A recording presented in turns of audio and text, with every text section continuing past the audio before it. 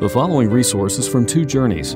Two Journeys exists to help Christians make progress in the two journeys of the Christian life, the internal journey of sanctification and the external journey of gospel advancement. We do this by exporting biblical teaching for the good of Christ's church and for the glory of God.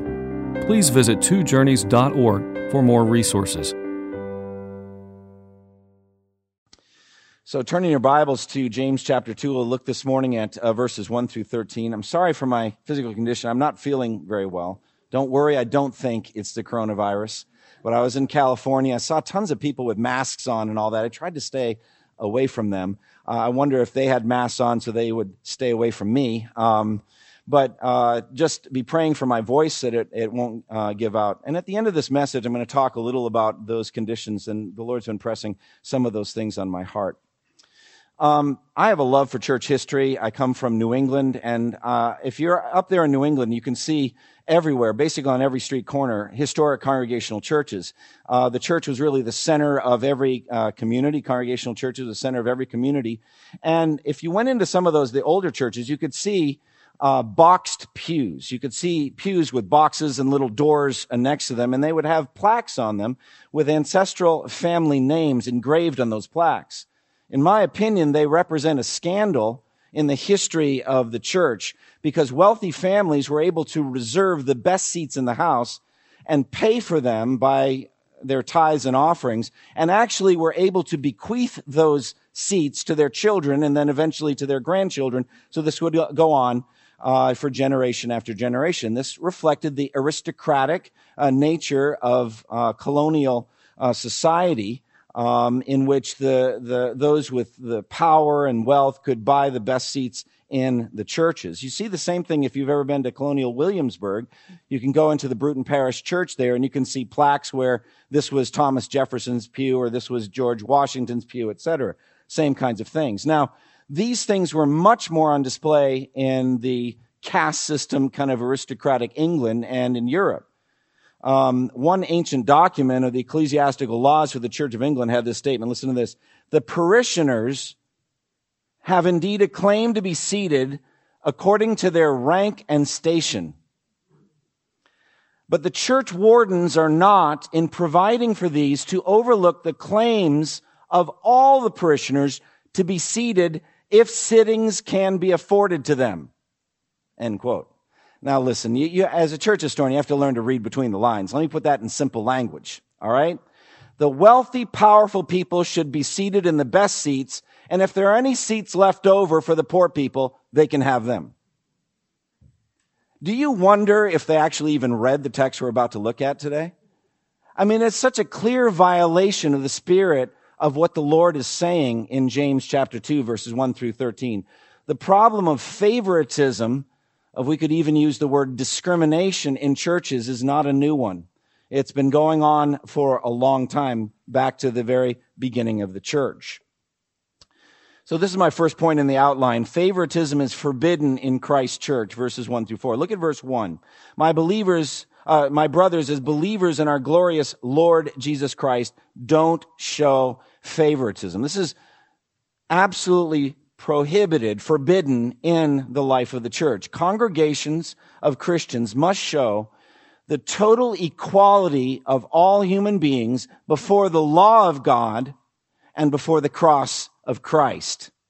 The law of God and the cross of Christ are great levelers of human beings. We see this throughout the New Testament. Colossians 3:11 says, "Here there is no Greek or Jew, circumcised or uncircumcised, barbarian, Scythian, slave or free." The last is a socioeconomic division, but Christ is all and is in all. So when we come to favoritism, as I mentioned, another translation might be discrimination, but the literal Greek word is the lifting up of someone's face, the lifting up of the face. So that means judging someone by external appearance, by their face, by their position, by their clothing, etc., by their wealth and social status, partiality being a respecter of persons. James gets very specific about the kind of favoritism that he means. Look at verses 2 through 4. Suppose a man comes into your meeting wearing a gold ring and fine clothes, and a poor man in shabby clothes also comes in. If you show special attention to the man wearing fine clothes and say, here's a good seat for you. But say to the poor man, you stand there, or sit on the floor by my feet. Have you not discriminated among yourselves and become judges with evil thoughts?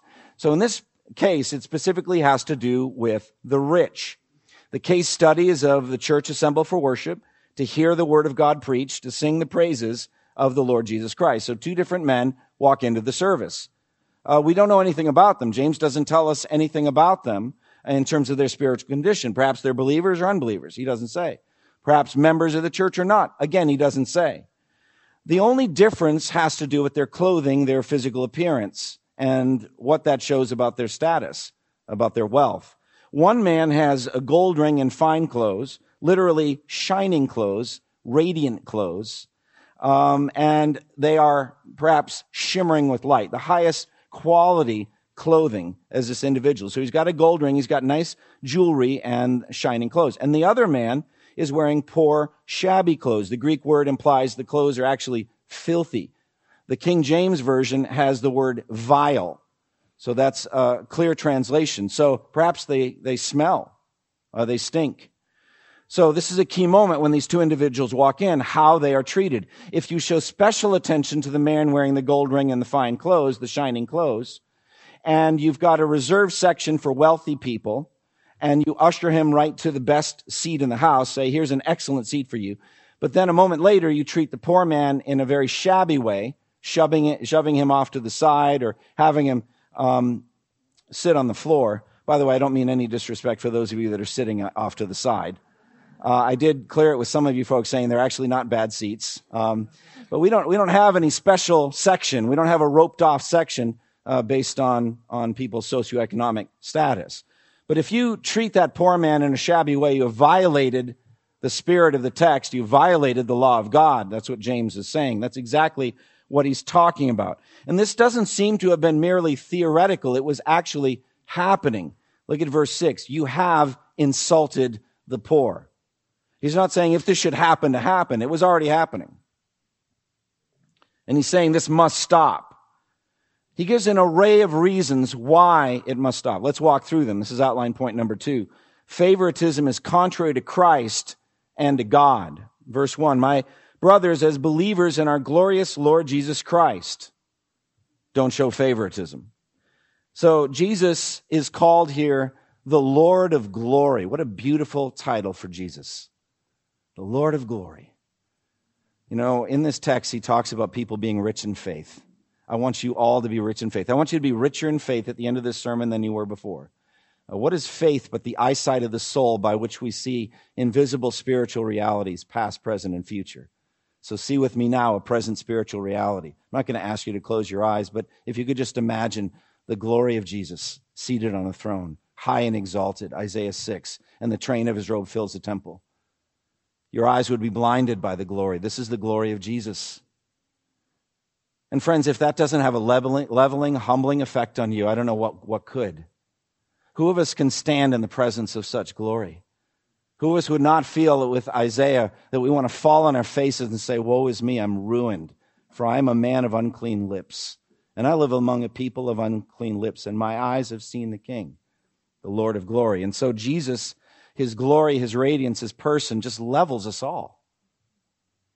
And as believers in this Lord of glory, we can't see him with our eyes. We've never seen him, but we can see him now by the ministry of the Word, by the power of the Holy Spirit. As believers in our glorious Lord Jesus Christ, the Lord of glory, do not show favoritism. We also need to look at Jesus' example. In life, in the ministry, he was absolutely no respecter of persons. He couldn't care less what someone's socioeconomic status or their political power was at all. It didn't mean anything to him. He had literally no fear of man at all. He treated everyone the same, independent of their rank or their status, or whether they're a Jew or a Gentile, a male or a female. It just didn't matter to him at all. He dealt tenderly and clearly and respectfully with people who were repentant sinners, who came to him humble.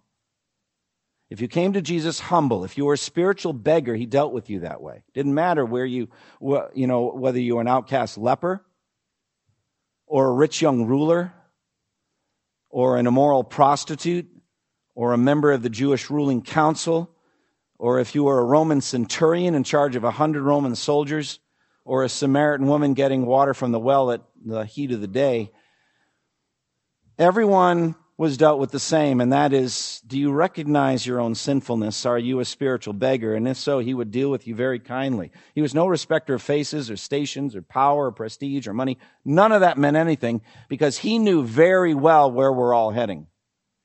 He knew where all of this is going. He knew that every single human being someday would stand before him in judgment, stripped of all of those earthly trappings. Like we're all wearing costumes, like kids doing dress up. It's not who we really are, and it's all going to get stripped off. And so every single human being is going to stand before Jesus. When the Son of Man comes in his glory and all the angels with him, he will sit on his throne in heavenly glory, and all the nations will be gathered before him, and he will separate the people one from another, as a shepherd separates the sheep from the goats. And their socioeconomic status won't mean anything. Their political power won't mean anything. None of it will mean anything at all. Now, Christ's impartiality was so pronounced, and it was so clear, that his enemies even acknowledged it and tried to use it to trap him. You remember? On the question about taxation, they come to him with this fawning praise. They hated Jesus. Jesus knew they were hypocrites, but this is what they said. Teacher, we know that you are a man of integrity and that you teach the way of truth in accordance with God's word. You're not swayed by men, since you pay no attention to who they are. Tell us, is it right to pay taxes to Caesar or not? So even Jesus' enemies acknowledged this about him. He had literally no fear at all of people. And that's exactly how God is as well.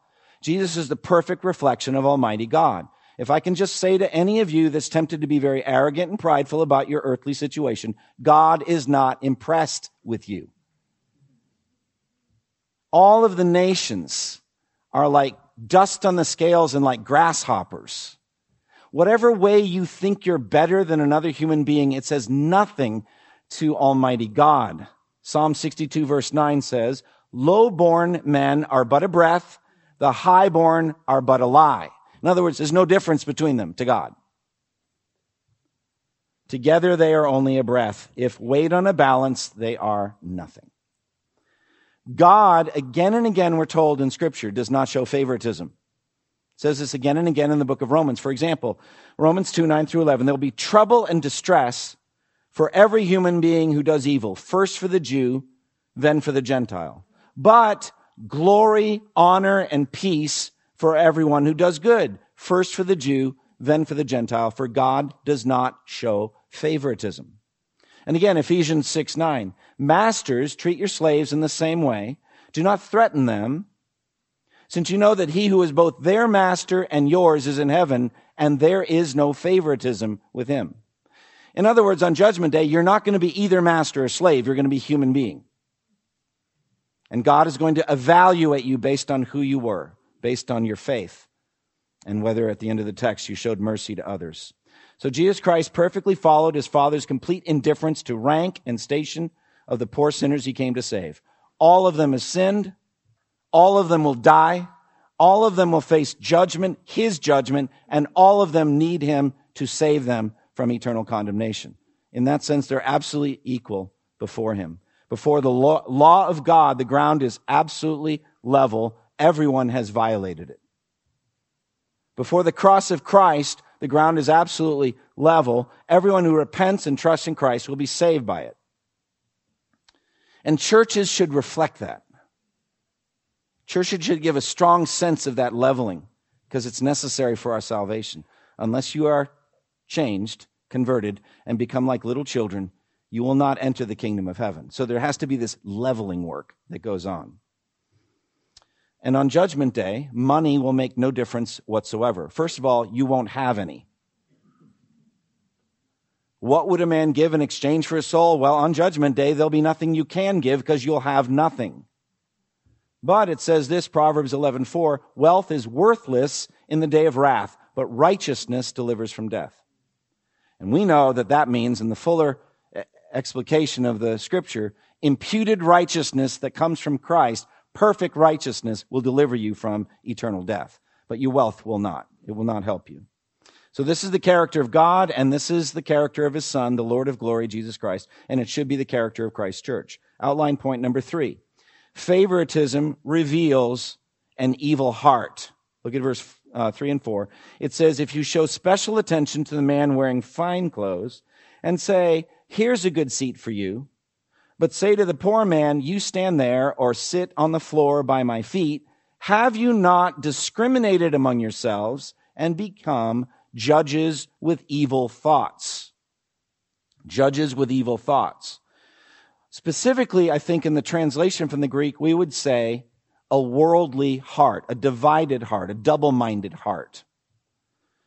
The reason that you're showing favoritism to the rich man, but shoving the poor man off to the side or onto the floor is simply this. The rich man can do things for you in this world that the poor man cannot.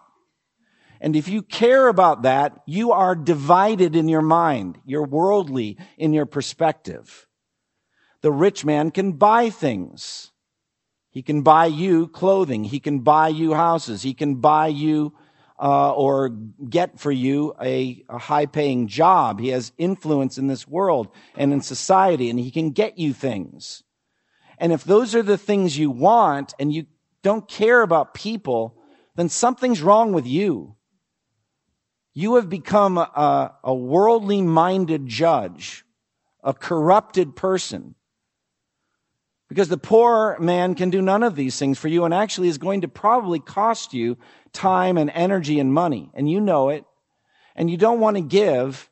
And you don't want to be invested in the poor person's life. And so you stay away from that suffering. You draw away from that, but you want to go toward the wealthy person because he can help you. But all of this is just evidence of worldliness. James is going to expose this worldliness more in chapter 4. I'll just read a couple of verses and we'll get to that, God willing, in due time. But he says, when you ask, you do not receive, because you ask with wrong motives that you may spend what you get on your pleasures. You adulterous people, don't you know that friendship with the world is hatred toward God? So he's addressing these things, the issues of money and what it shows about the heart. Do you want to be that kind of worldly person, or can you be liberated from that? Well, so it is also in Christian churches today, seeking finances and worldly influence from the rich and famous. I remember when I was involved in the campus ministry, we got especially excited if a varsity player on some important sport was converted, like the starting quarterback or the point guard on the basketball team, because that meant more than if the equipment manager or the janitor got saved. I mean, we get more excited about Kanye West than we do about somebody that's genuinely converted from a rescue mission. But if Kanye West is genuinely converted, we should be thrilled and give glory and praise to God. And the same if a person from the rescue mission is genuinely converted and begins to walk in a new life. We should give glory and praise to God because God is worshiping, not worshiping, but God is rejoicing before the angels in heaven over both of them. But we tend to be respecter of persons in this regard and be more excited at the rich and famous being converted. And why? We argue because they have a greater platform. I don't know that. I don't know what God could do through that poor man or woman and what ministry he could have through that person. God alone knows that. He raises up the lowest of people and does amazing things in and through those people. Outline point number 4, favoritism ignores God's election. Verse 5. Listen, my dear brothers, has not God chosen, so that's the doctrine of election, has not God chosen those who are poor in the eyes of the world to be rich in faith and to inherit the kingdom he promised to those who love him? So this goes to the election of God. The Bible teaches election, that God chose people before the foundation of the world, before they were born or had done anything good or bad, in order that his purpose in election might stand, not by works, but by him who calls. God chooses. And he delights in choosing the poor. Overwhelmingly, statistically, God chooses poor, not influential people to be followers of Jesus Christ. This is true in every generation. And he made this abundantly clear in 1 Corinthians 1, which we went through a number of months ago. Remember how the Corinthian Christians were enamored with the great men, Aristotle, Plato, Socrates. And then they just transferred that over to the Christian great men. I follow Paul, I follow Apollos, I follow Cephas. They had that same mentality. They were in love with human wisdom. They're in love with human power, human wealth. And so Paul has to kind of lower them down, and he does it by getting them to look in the mirror. 1 Corinthians 1, 26 through 29. Brothers, think of what you were when you were called. Not many of you were wise. Not many of you were influential. Not many of you were noble birth. But God chose the foolish things of the world to shame the wise. God chose the weak things of the world to shame the strong. He chose the lowly things of the world and the despised things, the things that are not, to nullify the things that are, so that no one may boast before him. That's powerful, isn't it? When God was choosing his heavenly kickball team, who did he want? The worst players. Not the best, the worst. Now, praise God, it doesn't say not any of you are wise, not any of you are influential, not any noble birth. There's a big difference between not many and not any. There are some, but all over the world, the ranks of the Christian church are filled with people that nobody wanted, people that nobody was attracted to. And this election happened before the foundation of the world. So, for those of you who believe in Reformed theology, I agree with you in the doctrine of unconditional election, but I don't like the word unconditional. God has his reasons. I prefer rather sovereign election. And God was actually looking and saying, I want a lot of poor people in heaven. And so he specifically, the text is right there, he chose them because of their rejection by the world, so that he could shame the things that are by the things that are not. So therefore, favoritism to the rich and famous makes no sense at all, because that's not what God is doing generally.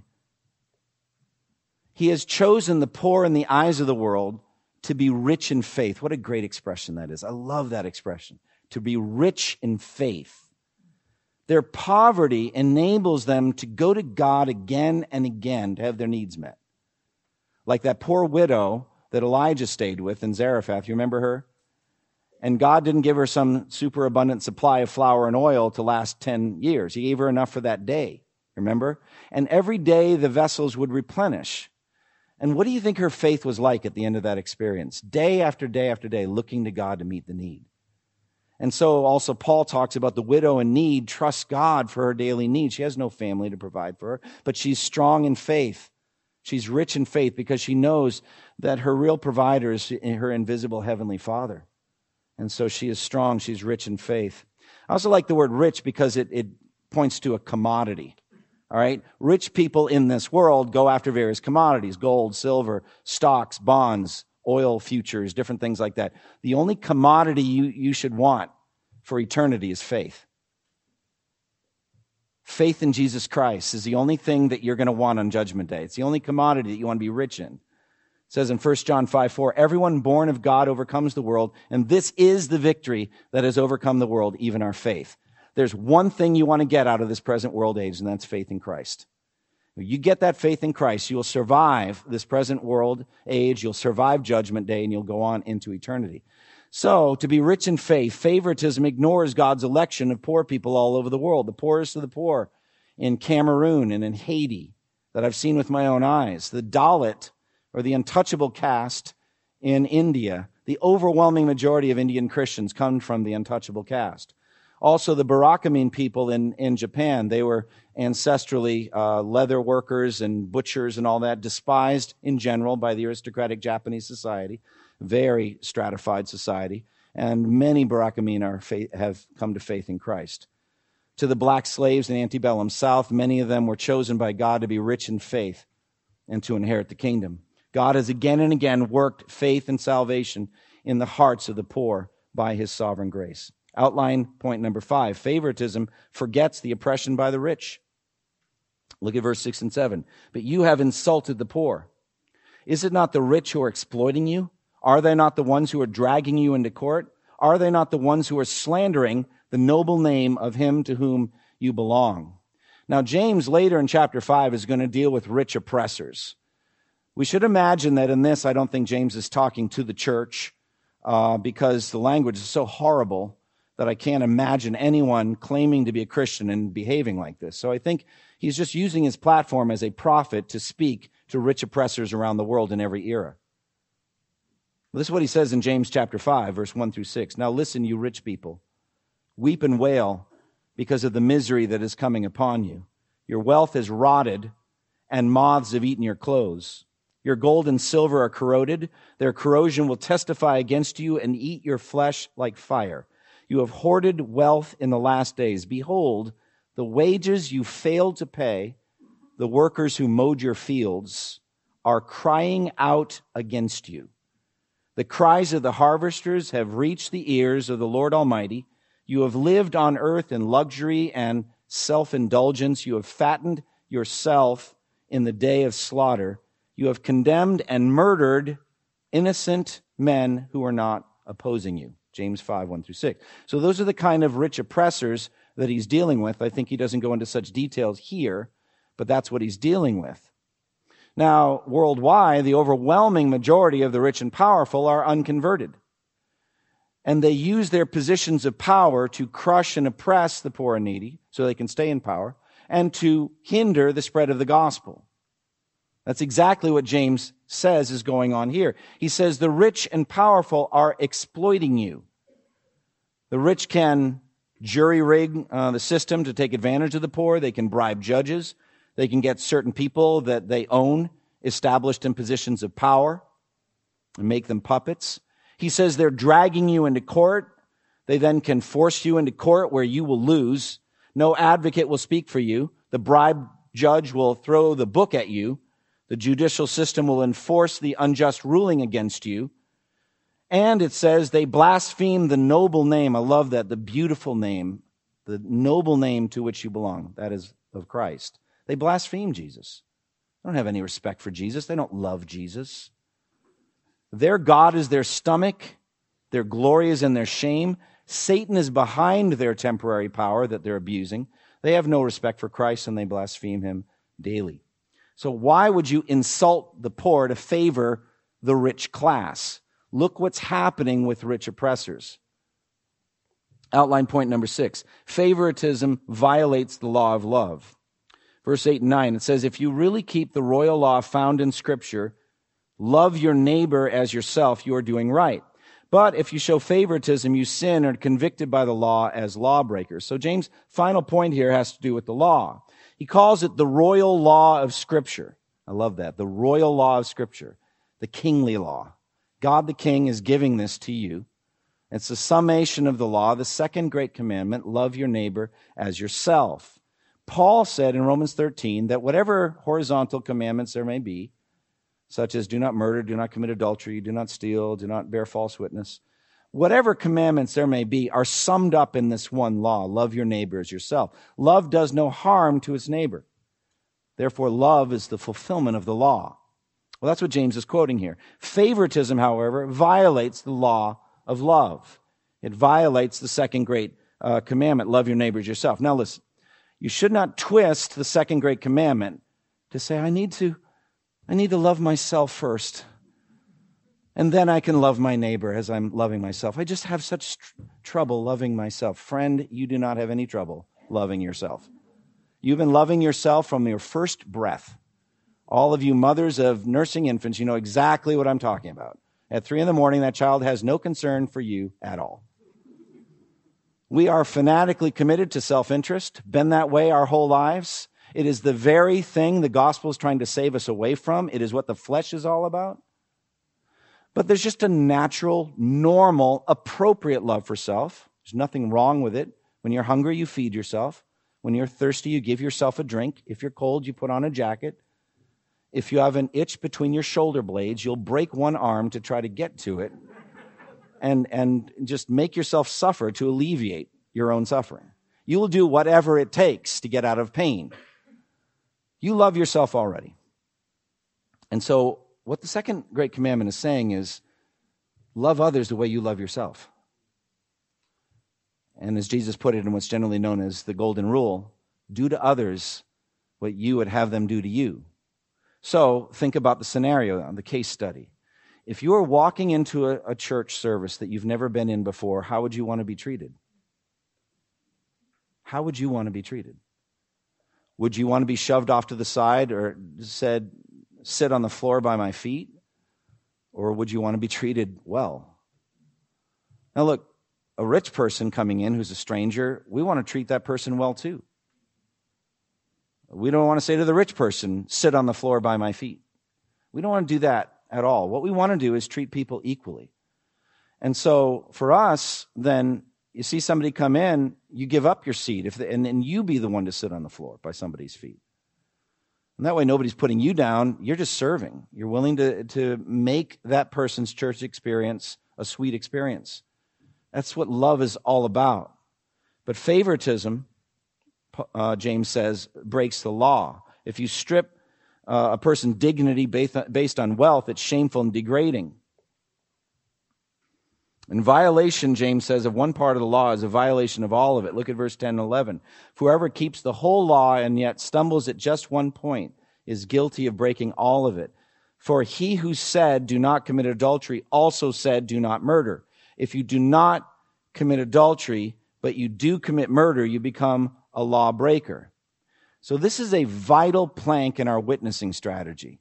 As we share the gospel with lost people, it's very common for people to make a list of the very thing we sang about, a list of things they don't do, ways that they are morally superior to others. I will never forget, I used to do a street ministry in Boston. We'd go out in cold weather and we'd find people that were cold and we'd feed them and get them to shelters. And I remember there's this one particular man who abandoned his family in Pittsburgh, his wife and children, because he was addicted. But he said he wasn't as bad as another homeless guy that he met over on the other street last week who did X and Y and Z. I said, it's incredible what we sinners will do to feel good about ourselves. All right, it's true I do this, but I don't do any of these. And what James says here is so vital for us as witnesses, so vital theologically. If you break one part of God's law, you're guilty of violating all of it. Because the same God gave it all.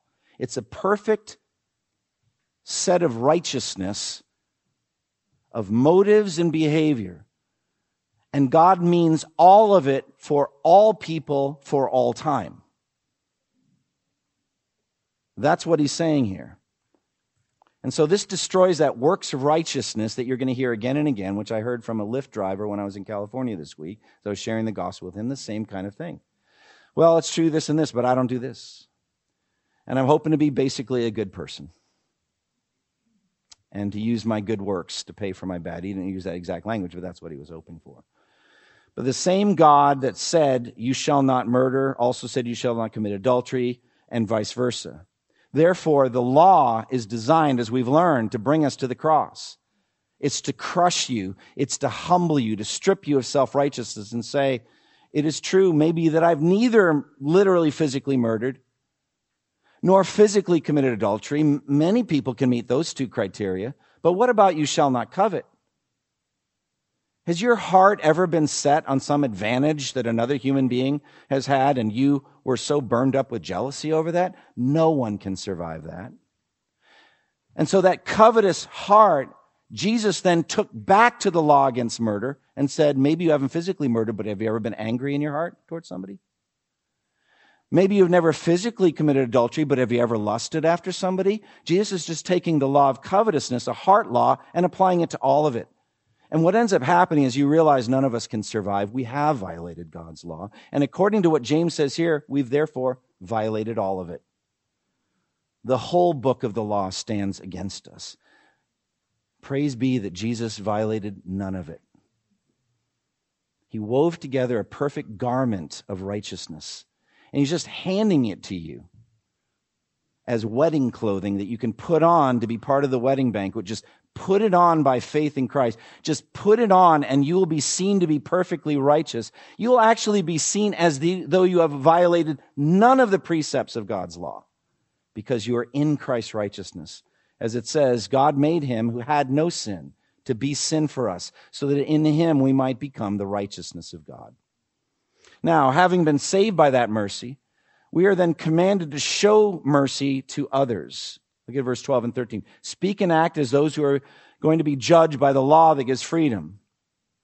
So we are going to be evaluated by that law, and we have already been condemned by it and brought to the cross. Praise God. In that way, we are judged by the law in time. There's time for us to do something about it. We've been brought to the cross.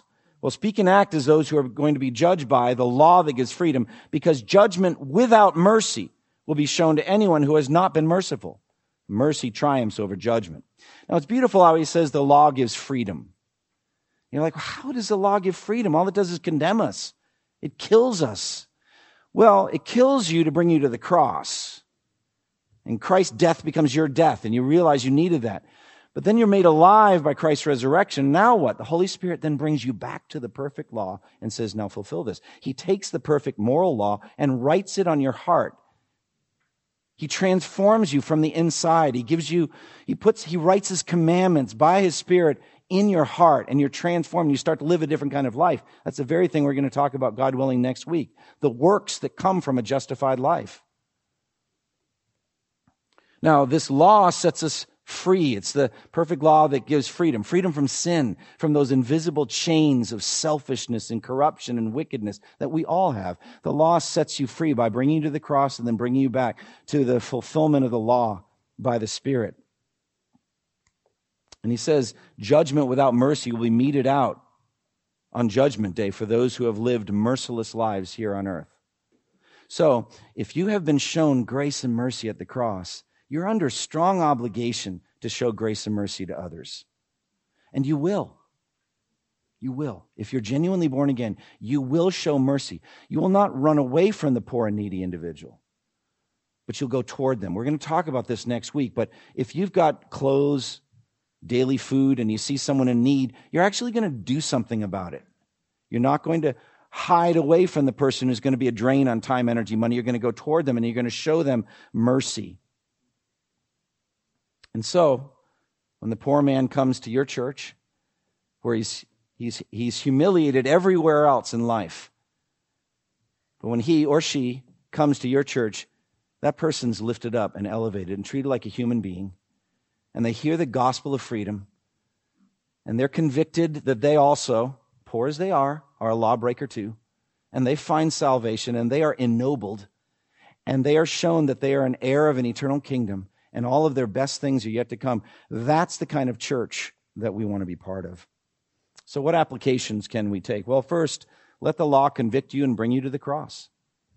Has that ever happened? Do you know that you're a Christian? Did you walk in here today knowing that you're a Christian, you're born again, that you're trusting in Christ alone? If not, then I'm just asking you, let the law do its convicting work to bring you to the cross of Christ. And there you'll find, as the text says, mercy. Mercy. God will show you mercy. Secondly, see all people, rich and poor alike, in light of eternity. Let's stop looking at the outward appearance. Let's realize the rich and powerful person has a soul that will spend eternity either in heaven or hell. The poor, needy person has a soul that will spend eternity either in heaven or hell. Stop looking at the outward appearance. It's like a costume. It's temporary. It doesn't last long. And don't see the poor person only in terms of his neediness, but in terms of the fact that he's created in the image of God, redeemed by the blood of Christ. Thirdly, see faith as a true wealth. Get rich in faith. How do you do that? Well, have a quiet time. Let's start there. Every single day, feed your soul on the Word of God. Let your eyes, the eyes of your heart, be enlightened. Not your physical eyes, but to be able to see invisible spiritual realities, past, present, and future. Be able to see Judgment Day and the world beyond. Be able to see the world that we're going to, in which everyone's free of sin. And there's none of that socioeconomic division anymore, but there will be eternal glory. Will shine like the sun in the kingdom of our Father. That's the kingdom that we're heirs of, that James talks about here. See that. See the present reality, the Lord of glory, Jesus seated on a throne. Be rich in faith. See the past. That God is the same yesterday, today, and forever. The same God that brought the Jews through the Red Sea. He's just as powerful today. So just every day be feeding on the Word. I'm surprised as I go into counseling with people and I ask, how are your quiet times going? And it's like, yeah, it's, hit or miss. Can I just urge more hit than miss? Can we just start there? Let's just have more hit than miss, and then let's just hit all the time. Every day. You feed yourself every day. All right? Physically, feed yourself on the Word of God. Sit under good teaching. Saturate your minds. Listen to podcasts. Do different things that saturate your mind. Memorize Scripture. Be rich in faith. And let the Word of God move us more and more to mercy ministry. I talked about this downstairs last week on orphan care and widow care. And we're going to keep talking about this. This is a major theme with James, of caring for people that are poor and needy and in distress. It's easy to shrink back, to pull back from them. You know, I was thinking about this coronavirus. Many of you, I'm sure, are thinking about it. And we have friends that are serving the Lord overseas, and they've had to relocate very rapidly because of health concerns.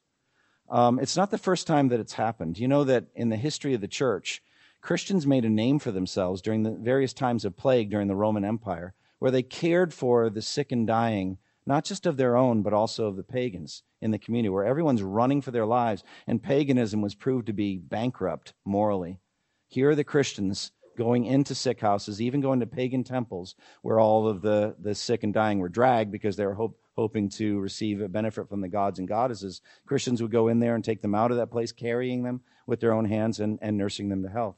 And many of those Christians contracted the illness and died. And we're going to meet those heroes, those men and women that nurse sick people to health. We're going to meet them in heaven. You're going to be honored to meet your sister and brother in Christ that died in a plague during the Black Death or during that Roman era, etc.